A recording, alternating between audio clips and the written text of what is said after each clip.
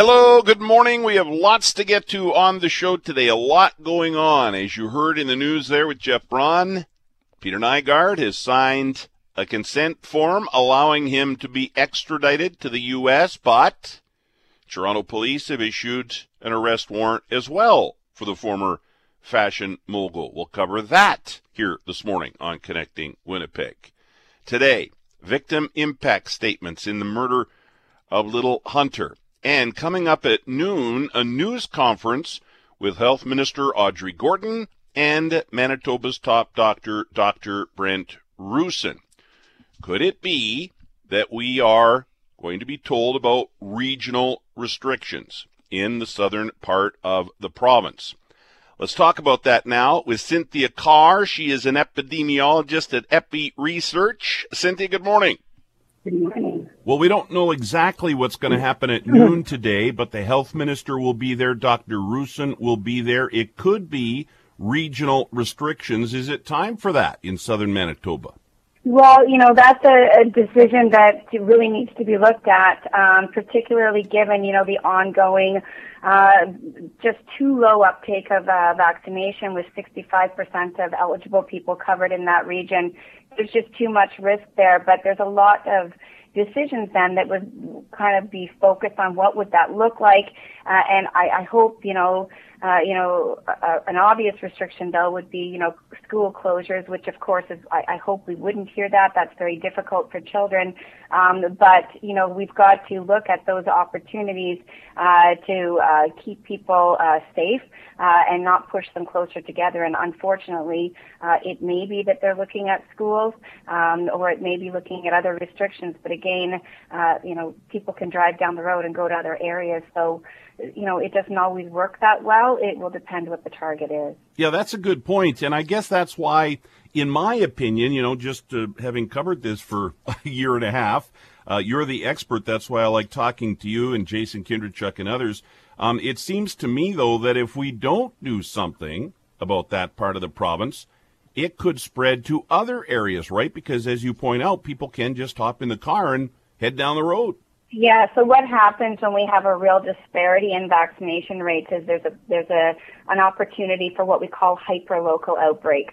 So if only 65% of eligible people are covered and really just over 50% of the southern region when you take into account the kids that can't be vaccinated yet, it's a large portion of people that will allow that virus to tear through.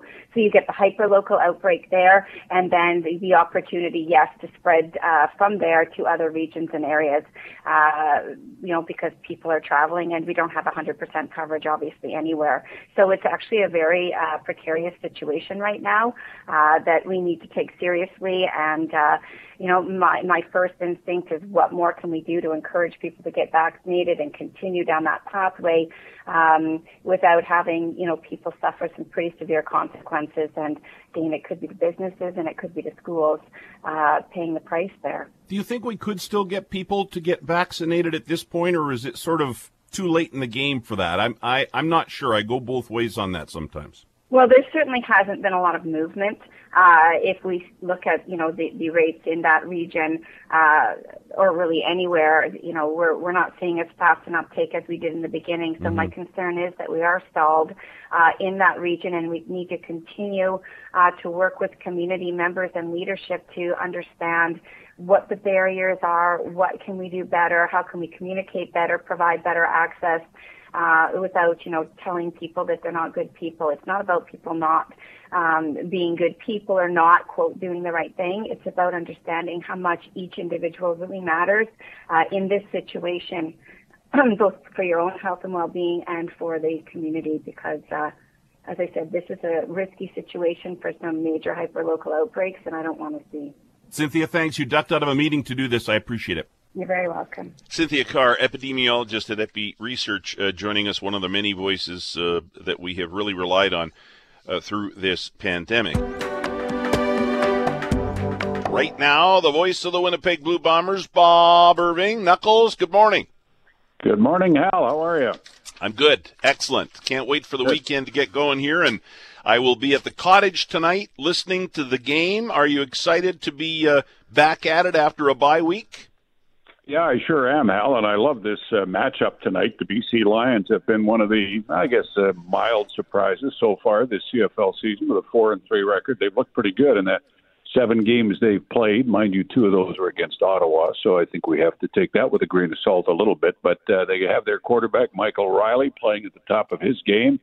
And the Bombers, of course, riding a 4-game win streak, Hal. They're 6-1, first place in the West, and boy, oh boy, could they ever take a step toward a first-place finish with a victory here tonight.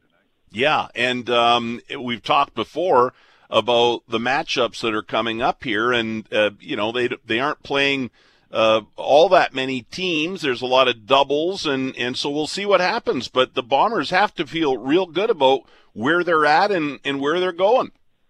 Well, and they feel especially good, Al, in that they have some key players coming back from injury tonight. Their kick return game has not been very good, but Janarian Grant, who was hurt in the first game, returns tonight.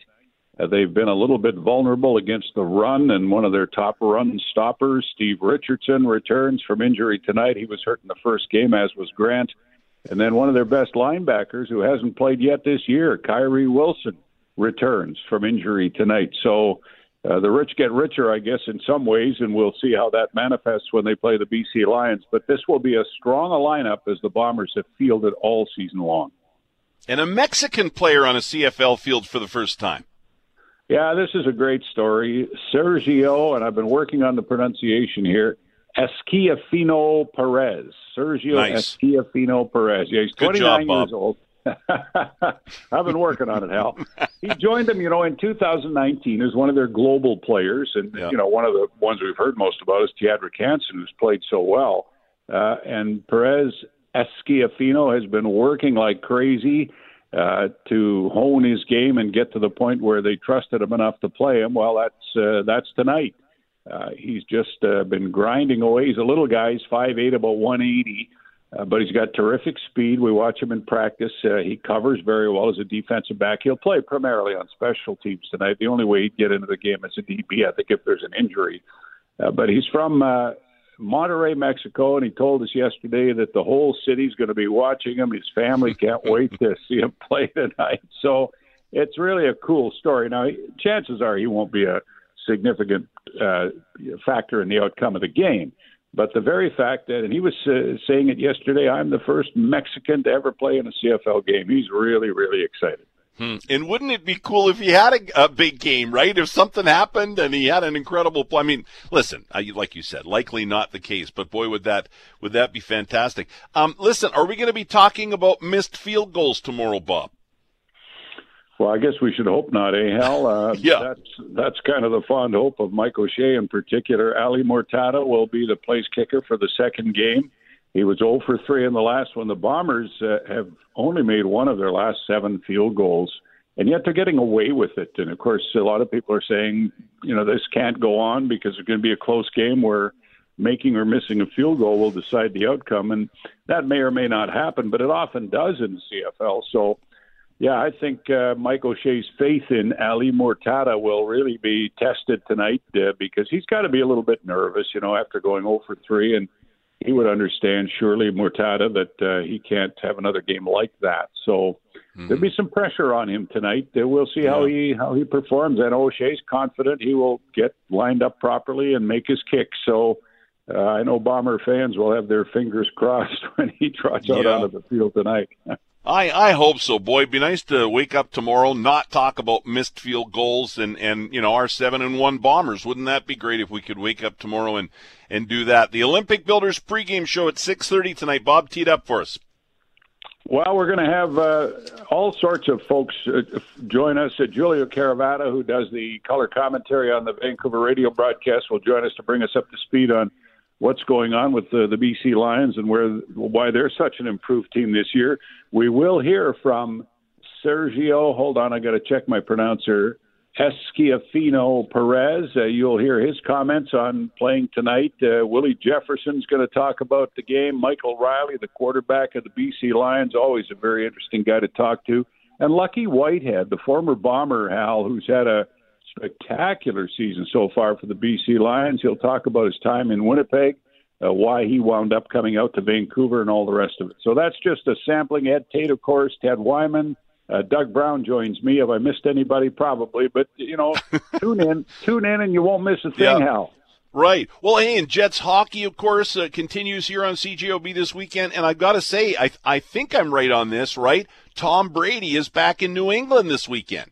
Yeah, that's the big focus of the NFL weekend is Brady's first return to New England against the Patriots. And there's been some sniping, I guess, from both sides, from Bill Belichick, the coach of the Patriots, and not from Brady himself, but from people around him about why he had to leave New England and all the rest of it. So that's going to be the game that captures a huge, huge ratings on US TV on Sunday.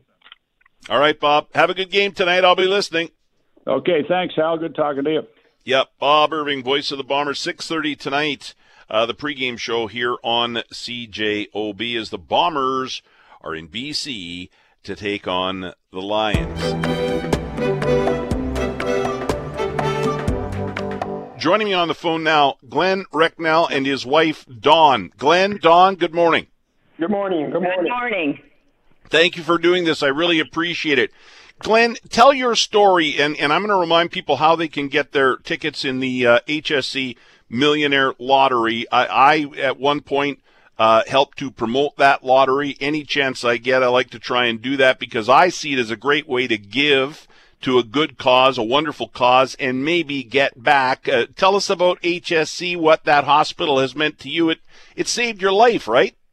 Yeah, it did. I had a Sea-Doo accident on the water. I hit a sandbar and went over the top of the machine and broke my neck. So I had to get airlifted into Winnipeg from Mocha River, Dauphin Lake into HSC.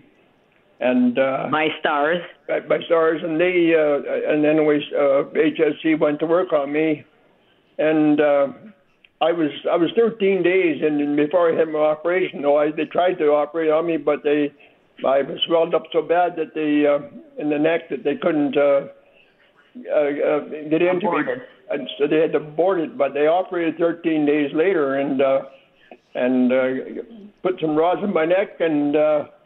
Got me going again, and actually, they almost lost me on the table, and they brought me back. So then I spent 6 months there with HSC in recovery and rehab department, and they worked on me for 6 months, and I give my hat off to Kevin and Rudy and Keepin, for they worked on me hard, and they got me going, and I was never supposed to walk or do anything again. I was supposed to just lay there. I was paralyzed from the chest down, and they worked on me and got me going, and they got me up so that I was walking. It was unbelievable what they did for me. Now, Can I come in for a second? You bet, Don. Go for it. Okay. When he had zero and told he'd have zero just from the right shoulder down, he told me one day to look at his finger, and I said, okay. And he held it up, and he says, now stare real hard. And I said, I am. Okay, right now. And it just, it just moved. And if you weren't staring at it, you wouldn't know. And that's when he put in his head, I'm going to walk, and he never told me for 3 years that that's what happened. Wow. It's an incredible story, Glenn, and I'll just say this about, and I mean, listen, if not for Stars, you wouldn't have made it to HSC probably, right? You tell me, and then, so I mean, Stars saved your life, and then HSC saved your life. Yeah, that's right. It was a combination. They worked together, I'll tell you, and they're our heroes, both of you. They're our heroes, yeah. I really hats off to them guys, and like I said, HSC, they worked with me and worked on me. They saw something, and they just kept working, and they got me walking again. It's unbelievable what they did for me, and my hats are off to those guys.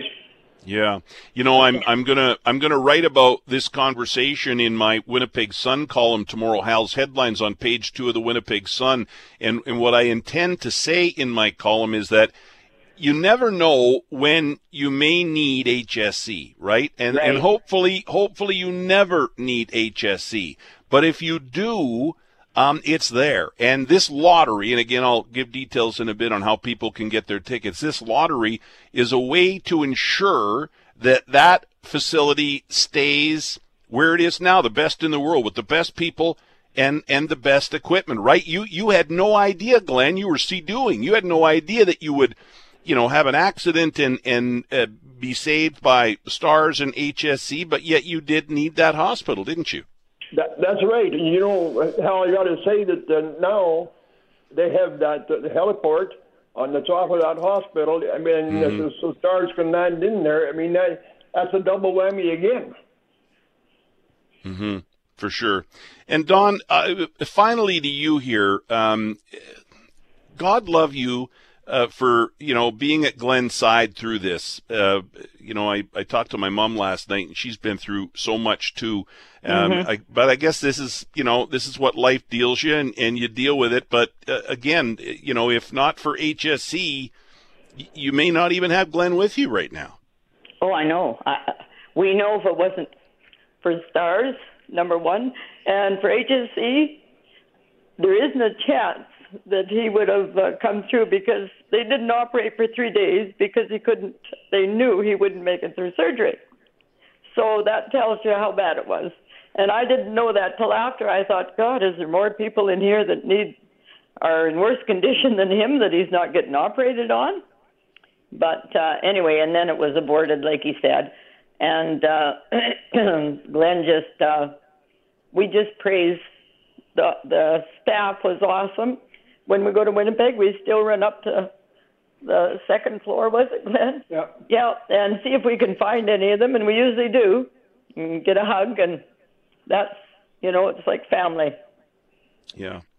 And my mother-in-law spent time at HSC too, and she was in pretty rough shape at one point. And you're right, they're lifesavers, they're heroes, and we owe them so much. And Glenn and Don, thank you for telling your story. Telling your story like this, guys, really matters and encourages other people to give. Right. And I know that ever since that accident in 2015, Glenn and Don, you guys have been donors. You have given as well. Well, we'd like to know how to get a ticket. Well, okay, I'm going to do that right now. I'm going to let you guys go. Glenn and Don, before you go, Hal, I just you bet. Say that Stars brought me through, but so did my wife. She was with me all the way through it. And, hats off to her. So I'll let you go with that. And I'm glad you said that, Glenn. Absolutely. Glenn and Don Recknell, thank you very much. All the best, guys. And here's how you can get your ticket in the HSC Millionaire Lottery. I was privileged to be one of the spokespeople for this lottery for a while, and it really is, there are 6 millionaire lifestyles to pick from, including $1.2 million cash. Now, I'd take the cash. But listen, you've got 6 choices, including the cash. The 50-50, by the way, is already approaching $1 million. So it is getting to be a significant amount of money as well. So get your tickets. Hopefully you'll get more than one, and the more you buy, the less it will cost you. And then the 50-50s, but 50-50 tickets. There's other stuff too. Here's how you get your tickets. Go to hscmillionaire.com, hscmillionaire.com, or you can call 204-253 5688, 204-253-5688. This is a great way to ensure, as I said, that HSC is there if you ever need it. Hopefully you don't. Hopefully a family member or a friend doesn't need it, but if they do, if you do, this lottery helps to ensure that HSC is there when it's needed, and it has the best people and the best equipment. Please get your tickets. hscmillionaire.com. hscmillionaire.com, 204-253-5688. Again, the number 204-253-5688. And good luck.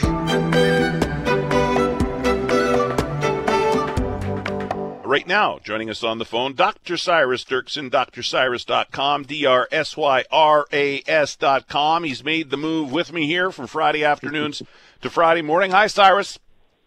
Hey, Hal. Boy, this is early. I'm not used to this. Right, 11:30 for you. You should be up with me in the morning. I've had to change my entire life around, but so far it's been great, and I'm glad you've made the move with me. And I'm sorry it's early, but thanks for doing this because, as you know, I really enjoy our conversations. All right, we've got a few headlines here, and I want to throw them out there and get your comments on them. And you've dug into the story a bit here. First headline: when is it good to be an optimist? You mean there are times when it's not a good idea, or there are times when it's better to be an optimist? Yeah, they were looking at this very specifically, and generally optimism can be thought of as a good thing, and most people, I think, would feel that if you were to go on the street and ask people, is optimism good? People would say, yeah, it's a good thing. But unfortunately, it does depend. And if people are optimistic in a very broad way, like, hey, I expect good things in my life, I think things are going to turn out, then you are going to do well. That's the kind of optimism that kind of predicts good outcomes for people. However, if you are more specific, it can lead to problems. So if you're like, I am never going to argue with my spouse, then that kind of optimism, being very specific, can lead to problems because, number one, you can be proved wrong, which can be very discouraging. And then when you have that discouragement, it can disrupt it. It can lead to a lack of hope, and all of a sudden, you get all these negative outcomes. It could also, second, not only the first, but the second thing is it can actually lead you to stop trying. It can actually lead to lower motivation. Like, I think I'm going to have great health. I believe that, so I'm not going to do all these health-related behaviors. I'm not going to go and exercise and eat well and do all these things because I'm going to be okay. So if you're more specific, it can actually lead to less motivation, and it can lead to disappointment because of problems with your expectations. So generally, you want to be more general with your optimism, or be very realistic. That's the other thing. If you're going to be more specific, it may be okay, but you got to be on target. You got to be accurately optimistic if you're going to be really specific about it. So yeah, it can bite back if you do it the wrong way. Yeah. Like, for example, maybe not say, I am for sure 100% going to eat healthy and I'm going to lose a bunch of weight if that's what I want, as opposed to I'm going to really maybe set the bar a little lower. Is that kind of what you're getting at if you're being specific? If you're being specific, yeah, you might say something like, I'm going to have some problems. There's going to be some setbacks, but I'm going to keep working at this. I'm going to work at my health, and my health is going to improve. Or to say, I expect, or to be more general and to say, I really think that my health is going to be good in the end. I think I've got a generally healthy body, but don't be too concrete about it and be like, I'm never going to get sick. I'm going to be healthy no matter what I do. So, you want to be kind of general, or you want to be very realistic and be careful so that you don't lead yourself down kind of an unrealistic kind of delusional place. Mm-hmm. Is there something, and I mean, you're a psychologist, you deal with clients all the time on this. Is there something, and I was having a conversation a couple of weeks ago with Chantal Kraviazik, and we were talking, and I mentioned to her, I said, listen, I have a pity party of one every once in a while, right? Where I just I'm having a bad day, or something's not going my way, or I feel a little sorry for myself. I have a party. I don't invite anybody because I don't want to bring anybody else down. I have the party, and then I tend to kind of feel better after I do that and move on. Is there something to that? I think it is okay to have, to experience sad feelings, to experience disappointment. I think that, obviously none of us like that, but our bodies are made to have all of these kinds of different feelings. And I think if you're going to have a pity party, if you're going to experience down, it's good to experience it rather than deny it, rather than escape it. I think it's good to experience it. There's different ways to cope with it. Sure. And you can do that in less and more healthy ways. But, if you're going to experience it, life is filled with emotions. And to say that it's not okay to have a bad feeling is unhealthy in itself.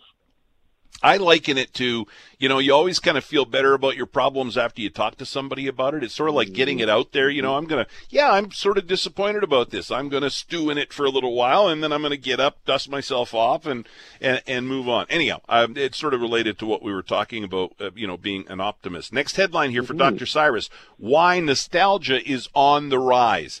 I love nostalgia. I love old stuff. I like reminiscing. I like remembering things, toys, food from years ago. I love it all. So, but it is on the rise, isn't it? What they found is that when people are experiencing sadness or loneliness, they're more likely to engage in nostalgia. So yes, we've been through a pandemic and people have been feeling lonely and isolated. People have been feeling more sad. It's affected people's moods, and so people are getting more attracted to nostalgia. So apparently, I haven't looked at this, so you'll have to just trust whoever I saw this from. But like, apparently, some of the prices for some old, tech is kind of going up, like Atari and things like this. Like people are going back to some of this stuff, and it's actually creating a bit of a demand for it. So if you've got a bunch of that equipment, maybe it's time to go and take a look and see what the market has for you. But yes, there's people are engaging in nostalgia. And people have actually used nostalgia as an intervention for people who are depressed, and it seems to kind of have a good effect. It is something that actually helps us to cope. It makes us feel better. It takes us back to a time. Normally, when people think about the past, they kind of erase all the bad things and they just think about the good things. If you're doing that with some kind of positive trigger, like playing a video game from your childhood, those were probably good times. So if you have a positive trigger, you're probably thinking about those good times. It's a way to escape.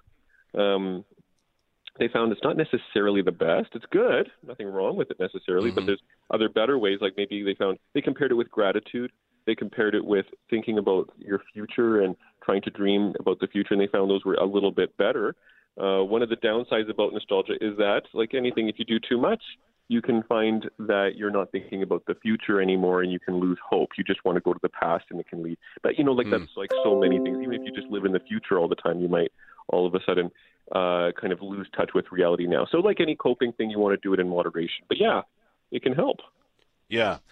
One that comes to mind is comfort food, right? During the pandemic, everybody was going back to, mac and cheese and all this. And as you said, too much, not a good thing. A little bit, okay. But anyhow, comfort food was something that came to mind as you were talking there. One other headline here, and then we'll let Dr. Cyrus get on with his weekend, because the weekend is very, very close. Headline, of 15,000 reasons to stay in relationships, only 2 matter. Okay, news we can use. So of all the reasons to stay in a relationship, really, Doc, only 2 matter? Well, one is basically feeling like you're in love. And if you're not feeling as in love, if you're not feeling as connected, that might seem obvious, but this next one's kind of interesting to me. If you're not feeling as in love with your partner, what can be really dangerous is the second one, and that is the availability of somebody else. One of the things that really predicts people actually pulling the trigger and leaving a relationship is the perception that they can find somebody better. And so that's not necessarily, like, there's a lot of people in relationships where they can obviously find somebody better, but they don't believe it, so they stay. And there's times when people can't find somebody better, but they believe they can, and so they leave.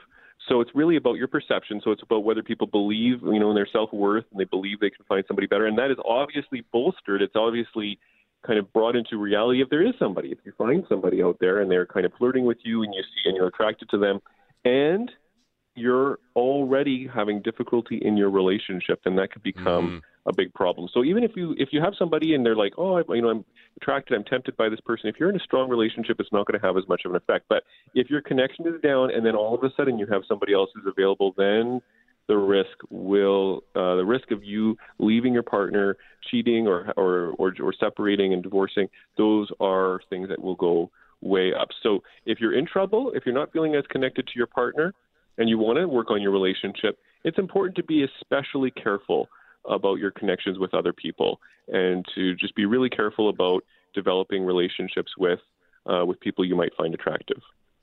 Dangerous combination, or it can be. Hey, Cyrus, thanks a lot. Have a great weekend. For sure. You too, Hal. Thanks a lot. All right, Dr. Cyrus Dirksen, drcyrus.com, DRSYRAS.com.